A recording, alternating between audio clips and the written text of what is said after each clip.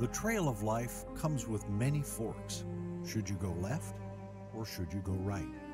It's often difficult to know. Some trails lead to places you don't want to go.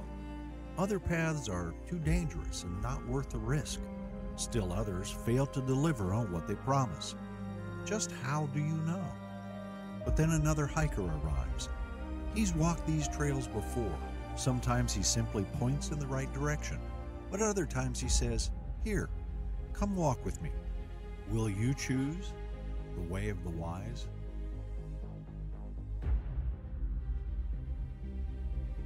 Whoever walks with the wise will be wise.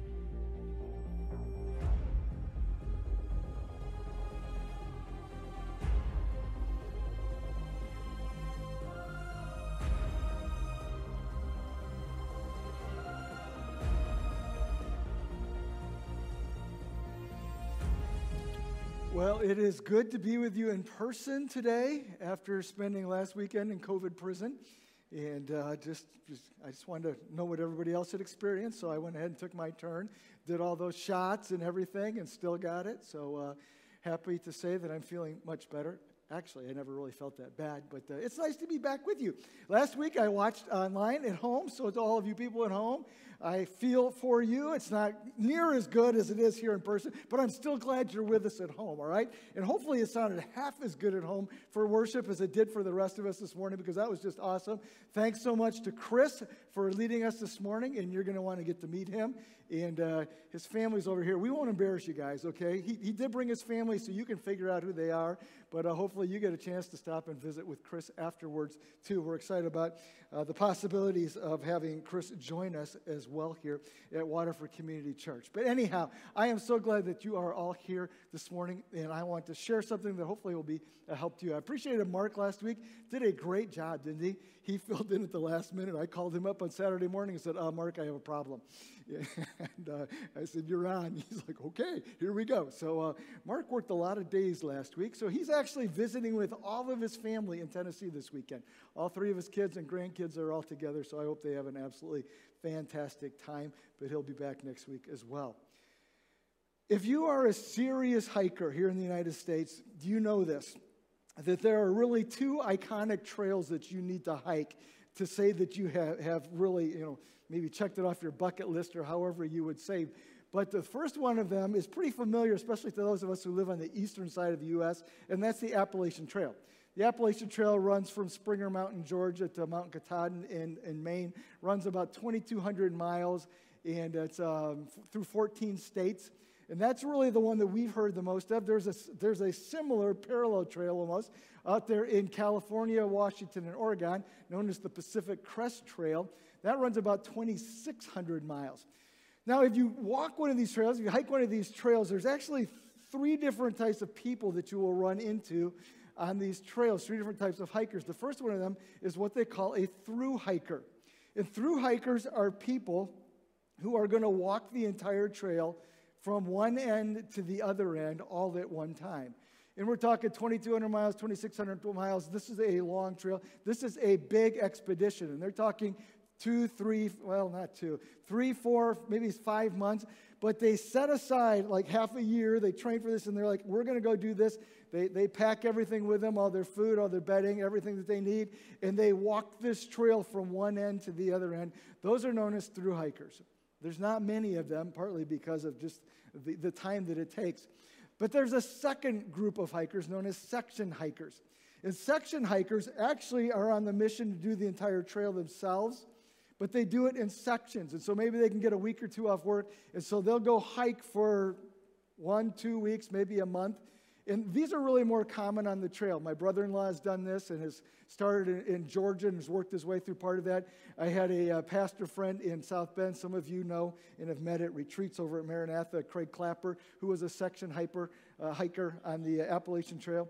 And they're into it too. I mean, they're carrying the full packs and they're staying in the shelters or staying in tents. And then there's the third group of hikers out there, and that's my wife and me. We're known as the day hikers. We drive through a little part of the trail, and we walk for 8, 10, 12 miles. And we take our Jimmy Johns with us in our backpack, and we pull those out along with our, our cheese crackers and our granola bars and our Gatorades. And when it's all done, we go back to our car, and we drive back to the hotel, and we take a nice hot shower, and we sleep in a nice hot bed. Oh, I guess the bed's not that hot, but we sleep in nice, warm sheets. How's that? And it's just not that bad.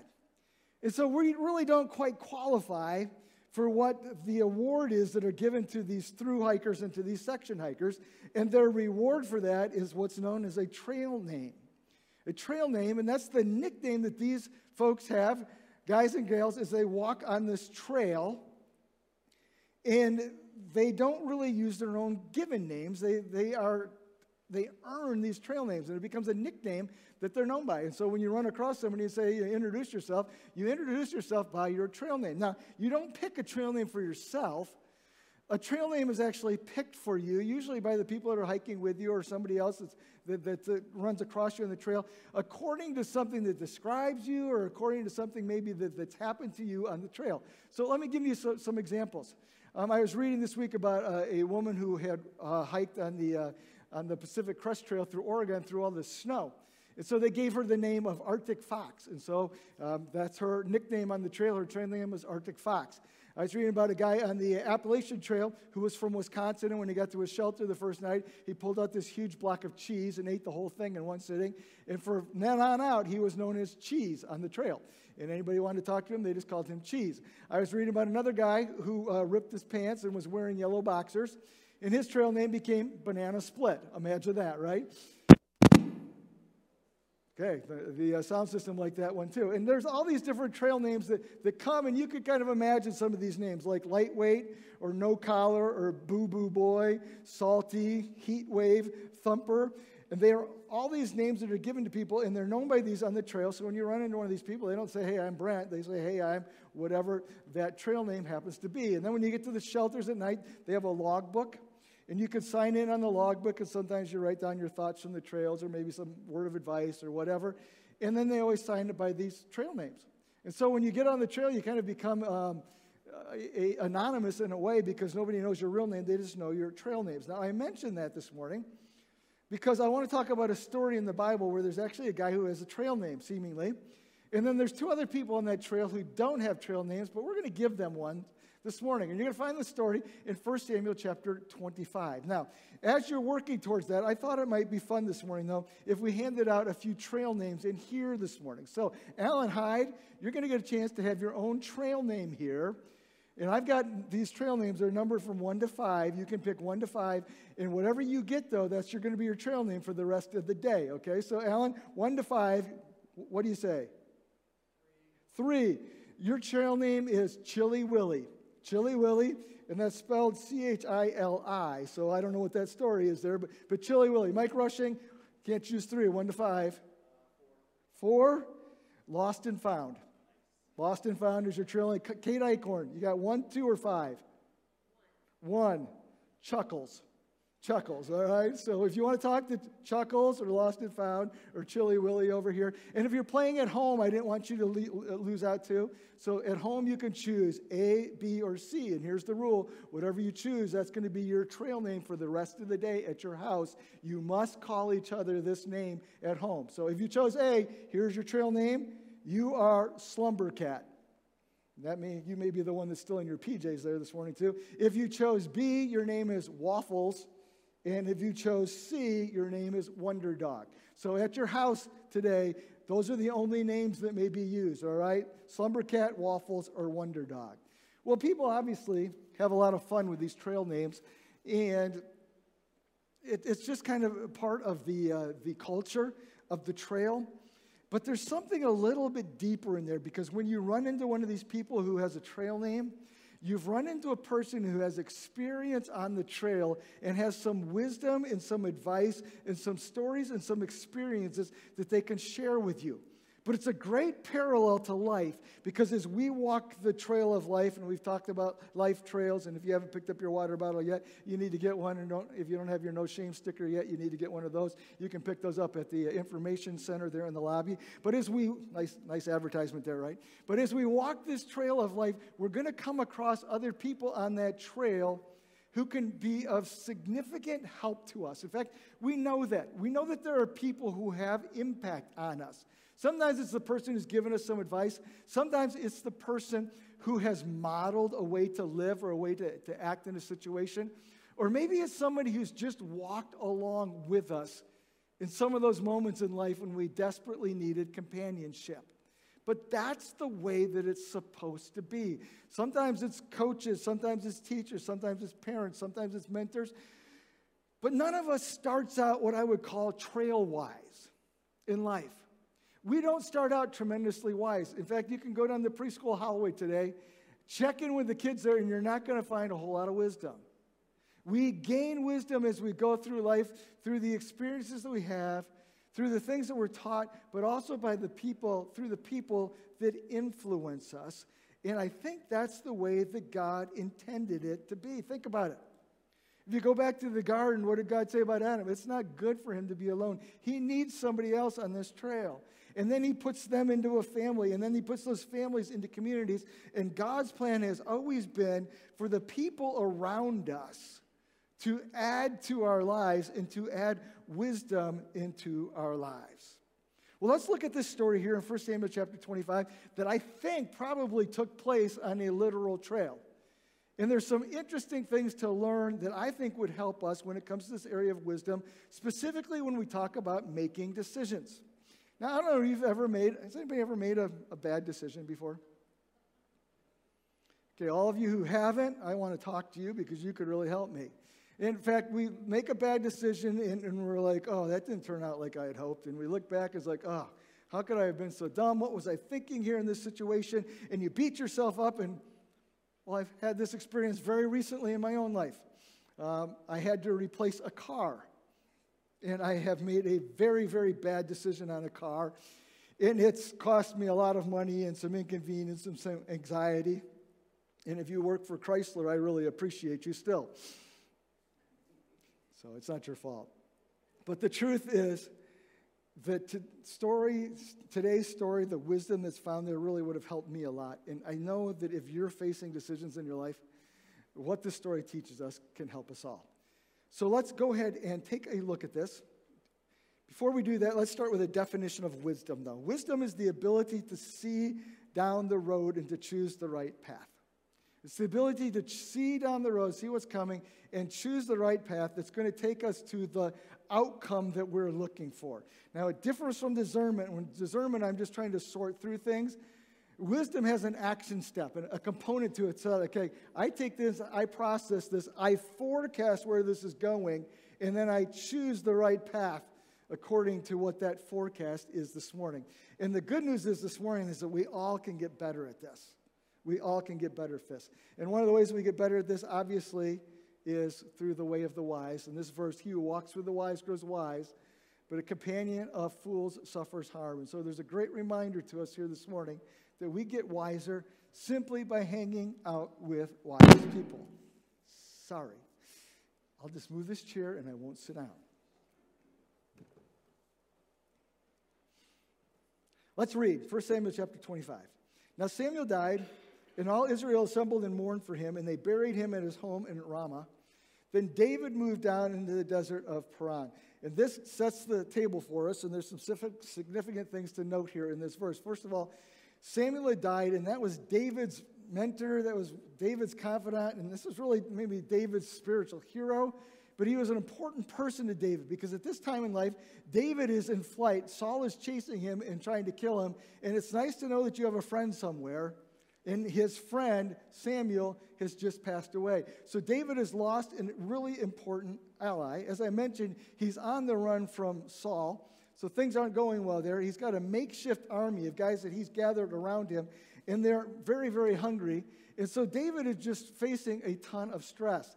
Now, I've put a map up here, and you may not be able to read that. It's a little bit small in the writing, but at least you can have the idea here. We're in this circle here is where our story takes place today. Now, if you see number 1, that's where David started running from Saul. So you can kind of follow his path where he's gone, all these different places, all around here. And by the time he gets here, he's like at stop number 10, 11, whatever. It's been a pretty hectic life that he's living. And he gets to this place, and he's just worn out. He doesn't have enough food. And he runs into this guy, or realizes there's this guy who lives in this area of Maon, which you can see right there is where that's located, Maon. And he's like, oh, this guy can help us. There was a certain man in verse number 2 of Maon who had property there. Carmel, he's very wealthy, had 1,000 goats and 3,000 sheep. And he was shearing them in Carmel. So a rich guy with lots of sheep, lots of wool, lots of money, lots of food. His name was Nabal. I'm going to stop right there because that name actually means something. The name Nabal means fool. Now, I don't know if his parents looked at him as a baby and thought, we need to come up with a name, let's call him Fool. That doesn't seem likely to me. So I have to wonder if this isn't like a trail name that this guy earned along the trail, and it became like a nickname. Everybody calls him Nabal. Now, that's just speculation, but it might fit here. And so we run across this guy, Nabal, or in English, his name is Fool. And his wife's name is Abigail, and she was an intelligent and beautiful woman. And that word intelligent there means more than just smart. It means that she was wise and she was perceptive. She was just one of those people that just kind of got life and was good at it. But her husband was surly and mean in his dealings, and he was a Calebite. So when David was in this wilderness that we have up here on the thing, he's hungry, and he needs something to eat. He hears that Nabal is shearing sheep, and so this is what he does. He grabs some of his servants, 10 of them, and says, hey, go to Nabal and ask if he'll give us some food. Because we were in this area before, and you can see the little arrows. And when we were in this area before, we really took care of his shepherds and protected them from outside people. So since we protected his shepherds, maybe he'll return the favor and give us some food, and that will help us out of our situation right there. So David sends off this entourage to meet with Nabal. Verse number 9, when David's men arrived, they gave Nabal this message in David's name, and they waited. And Nabal answered David's servants, who is this David? Who is this son of Jesse? And this was meant to be an insult. In other words, he's saying, who is the son of David? You have no standing of your own. The only worth you have is because your father happens to have some prominence in our society here. Now think about this. This is in 1 Samuel chapter 25. You back up to 1 Samuel 17, which came beforehand. There was a big story that went on in David's life, like the story of David and Goliath. So this is post-David and Goliath, and still Nabal is standing here and saying, you know what you are? You are just a boy. And it was meant to be an insult. And then he goes on and says, many servants are breaking away from their masters these days. And by that he means one of two things. He's either saying, you know what you are right now? You are living in rebellion against Saul, and I'm not going to support you. Or he might have meant this, you know, many servants are breaking away. Like, if you can't feed your boys, I can, so maybe they need to come work for me. But it was meant to be an insult here. And he finishes it up by saying, why should I take my bread and water and the meat I have slaughtered from my shears and then give it to the men who are coming from who knows where? So he rejects him. He throws in a few insults and says, I'm not going to help you, you loser. See ya. That's Nabal's response. So David's men in verse number 12 turned around and went back, and they reported every word. And David said to his man, strap on your swords, boys. We're going to war. And he took about 400 men with him. 200 stayed with the supplies. So let me just interrupt this story to say this was a really, really bad idea. And yes, he had been rejected, and yes, he had been insulted, but like having a big physical battle where you're all going armed, it was not a good idea. But we do the same thing. Something happens in our lives, in a situation with a person, with a relationship, and we're like, you know what? I'm going to win this one. And we strap on our swords. And they're not literal swords, but they're the swords of our words or they're swords of our angers. And we try to make ourselves big and strong and overpower. And we escalate a situation. And we never, ever resolve anything like that in a good way. And that's what David is setting himself up for. He's trying to overpower. And overpowering is always a bad plan. Well, when David had sent his servants to go talk to Nabal originally, one of those servants watched the whole thing going on and thought, Nabal, that's a really, really stupid response that you just gave to David. But instead of saying something to Nabal, he went and talked to Nabal's wife and told Abigail what just happened. Verse number 14, David sent messengers from the wilderness to give our master greetings. But what did he do? He hurled insults at them. And those guys have been great about taking care of us. They didn't mistreat us. The whole time that we were out in the fields, they never took anything from us. They were like a wall of protection around us. And he says this in verse number 17 to Abigail, now think it over and see what you can do. Now there's a really, really important point right there. Verse number 17, now think it over and see what you can do, because disaster is hanging over our master and over his whole household. And he says this, he is such a wicked man that nobody can talk to him. Or you could say it this way, he's such a fool that he won't listen. So what does this intelligent, wise woman, Abigail, do? She acts quickly, and she grabs a whole bunch of food, and she loads it up on donkeys. And then she says in verse number 19, let's go on ahead. I'll follow you. She didn't tell her husband Nabal. And as she came riding the donkey into the mountain ravine, and this is where I picture them on this trail. They're not hiking, they're riding. But as she rides into this mountain ravine, there were David and his men descending towards her, and she meets them. And David had been mumbling to himself the whole time, and it tells us what he's mumbling there in verse number 21.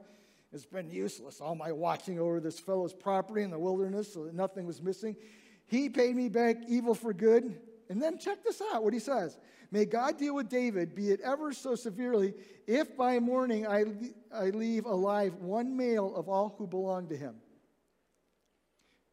You refused to feed me. You called me names. You insulted me. I'm wiping out everything you own. Seems like an overreaction, doesn't it? Yeah, big time. And Abigail, she sees David, verse number 23. She gets off her donkey. She bows down, falls to her face to the ground, and she says this, pardon my servant, my Lord, and let me speak to you. Hear what your servant has to say. Hear what your servant has to say. Unlike Nabal, I'm not talking to him because he doesn't listen. I'm going to talk to you because I hope that you will listen. Please pay no attention to him. He's just like his name. He's a fool, and his folly goes with him. But for me, I wasn't there when this whole thing happened. When you sent your servants and he was rude, I didn't know about it. I just found out about it, and I'm coming here to intercept you. And she shows up with the food that David requested and then some. And then she talks to somebody who would listen. And wisdom and listening are always linked. In fact, when you go to the story in Kings where God shows up and says to Solomon, I'll give you anything, and Solomon asked for wisdom. He actually asked for a hearing heart. And that's what wisdom is this ability to hear and to listen. And so as Abigail starts to speak, David actually listens. But she says this, please forgive my presumption here. The Lord your God will certainly make a lasting dynasty for you because you fight the Lord's battles. No wrongdoing's going to be found in you as long as you live. Even though someone is pursuing, she's talking about Saul, even though someone is pursuing to take your life, you're going to be safe because you are bound up in the Lord your God.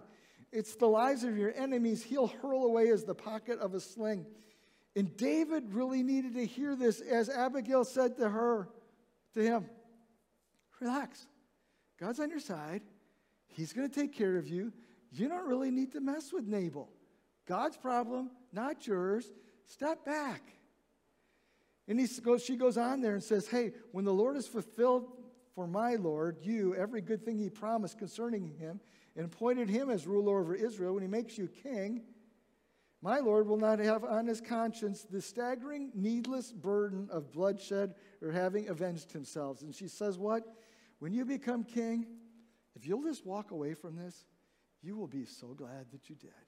Because you will not have on your conscience the stupidity, the stupid action here of vengeance in wiping out an entire family.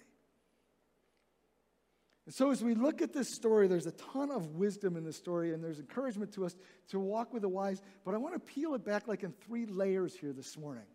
I think the first one is really obvious here, and it's this. There's wisdom in listening to others. There's wisdom in listening to others, of walking with the wise.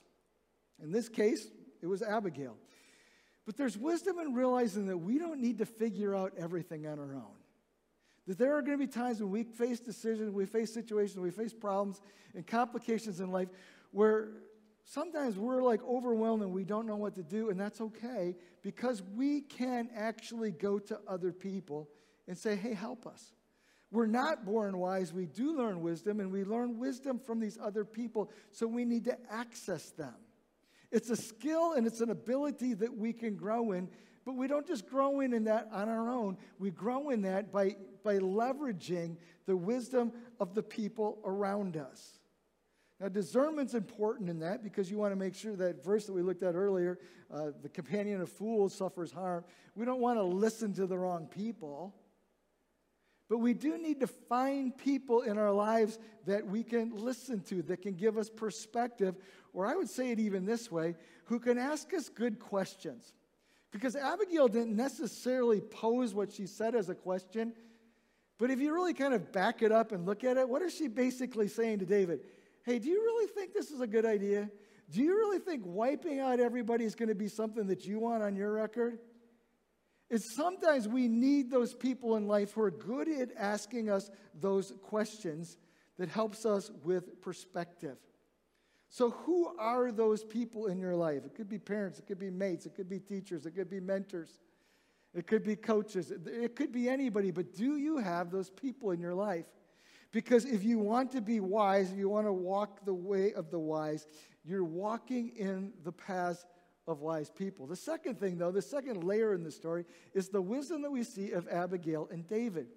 Now, what was Abigail's wisdom? Abigail's wisdom was basically, hey, don't do something that you're going to regret. Stop for a minute, think about this. And I would say it this way. Abigail was saying, consider your path. What you're deciding here is going to take you somewhere. And I don't know how many times I said to my kids growing up is you can't make bad choices and end up in good places. And what Abigail's saying here is, hey, the choice you're making, where is it going to take you? And that's the advice that she gives to David, and I think that's advice that we need to hear ourselves. Consider your path. As you're facing a decision, play it out. Where, not necessarily will this end up, but where could this end up? Is a question that we need to ask ourselves sometimes. Now, she actually throws in some other counsel there at the same time. She says, hey, let God be God in your life. Let God sort out the story. Let God deal with Nabal. And by the way, God does deal with Nabal. And Nabal, a little bit later on in the story, dies of a heart attack. But there's wisdom in letting God be God. And there's wisdom in letting God even the score. But I love just Abigail's idea of saying, hey, where are you going? And I want to give Abigail a trail name here this morning. And I want to give Abigail the trail name of Lookout. Lookout. Because she's like the one who's mentally gone on ahead in the path and said, where's this heading? And said, I don't think you want to come this way. But she's also the voice of warning in David's life, saying, look out. You're not going in the right direction. And I think we need those people on our paths that are lookouts. We need lookouts on our paths. Well, there's also the wisdom of David here this morning. And the wisdom of David is simply this. He did a U-turn. He's walking down this path. It's not going where it's going to be a good resolution. And Abigail meets him, stops him, and he's like, oh, you're right. And he turns around and goes the other direction. And there's incredible wisdom in being willing to listen and in being willing to reconsider and being willing to go in a different direction. The fact that you're heading one way doesn't mean you're a bad person. And the fact that you maybe haven't seen through everything or heard every argument or considered every option, that doesn't mean there's anything wrong with you. But if we're willing to listen and we're willing to think about that, we can say, oh, all right, I'm going to turn and go in a different direction. And if I could give David a trail name this morning, I would give him the trail name of U-turn. And maybe that's a trail name that you need to actually take for yourself here this morning. Whatever it is that you're wrestling with in the direction that you're going, and maybe even already know that it's not the right direction, where you could stop and say, you know what? I think I need to go in a different direction here. and I need to make a U-turn. Well, there's also wisdom that's just found in this story itself, a third layer down here. Let me just throw a few things out here as you are looking at decisions and choices in your life. The first thing is this: don't make important decisions while you're depleted. David, we started out by saying what? Samuel had just died. He's probably mourning and grieving. He's on the run. By the time he gets to that place, he's been all over the wilderness. His men are probably griping and hungry. He's got a ton of stress on him. Not a good place to be when you're trying to make decisions. Sometimes we get ourselves in those same things. We've been dealing with a lot emotionally, or we're physically worn out, or even sick, and we make a decision because we are simply worn down. Just a good rule in life: don't make important decisions when you're depleted. When I was working with college kids, I used to tell them all the time, some quote I read somewhere, but we're all 2-year-olds after 10 p.m. It's true, isn't it? When we get tired, we make poor decisions. Secondly, don't act hastily. We make mistakes when we rush. And if somebody is pushing you to make a decision, you need to step back and say, "Oh, no, I need some time here." But Abigail, it's interesting, she acted quickly, but she didn't act hastily. She took time to step back and think, okay, what do we need to do here? What's our objective? Where are we trying to get to? Don't act hastily. We make a lot of mistakes there. And it's because of this third thing. Don't let emotion overwhelm reason. When I'm tired and then depleted, when I'm in too much of a hurry, I tend to lean into my emotions, and I tend to make mistakes. And I love that phrase in that story when the servant comes to Abigail and says, you need to think about this.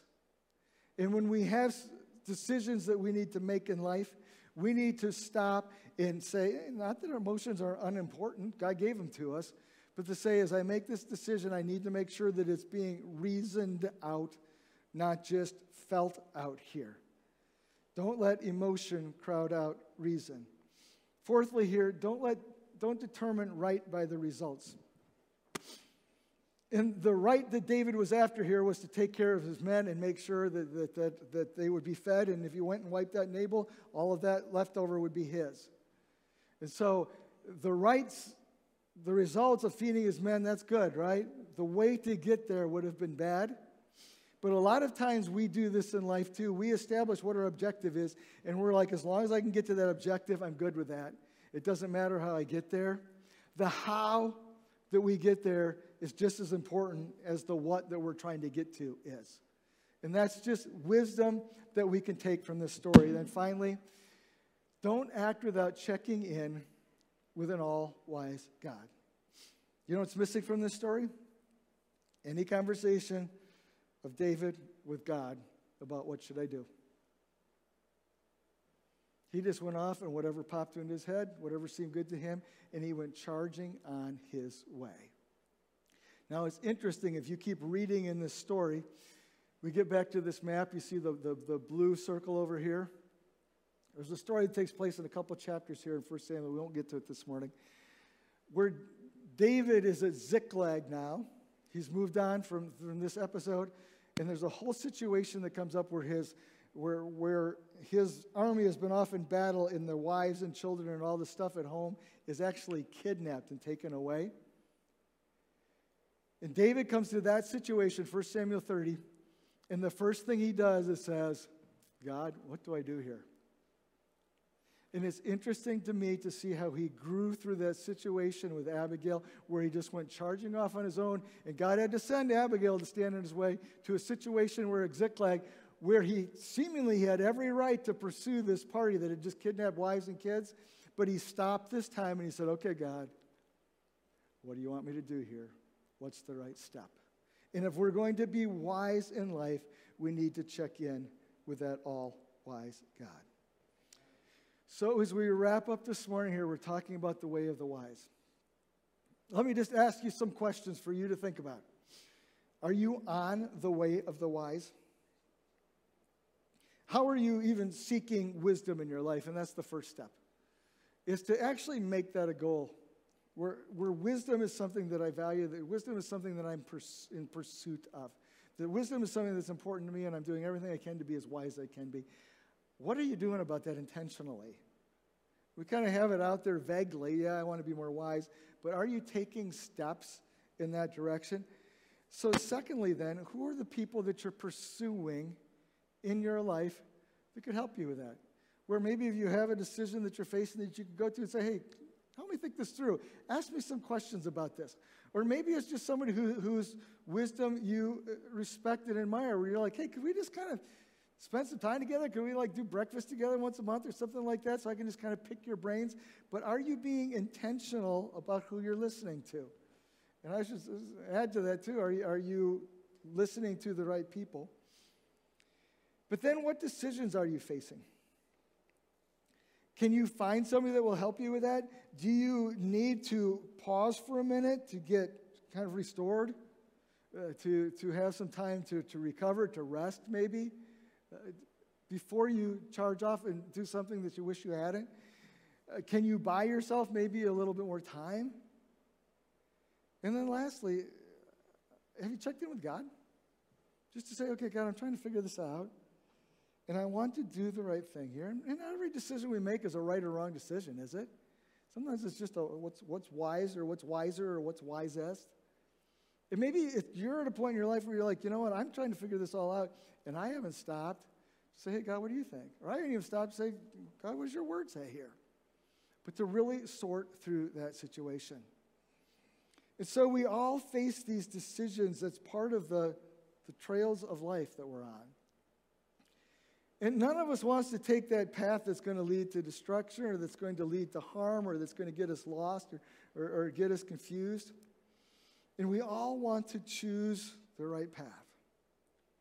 And so this morning, I would just introduce you to 3 people. There's this guy named Nabal, fool. Don't go there. There's this woman named Lookout.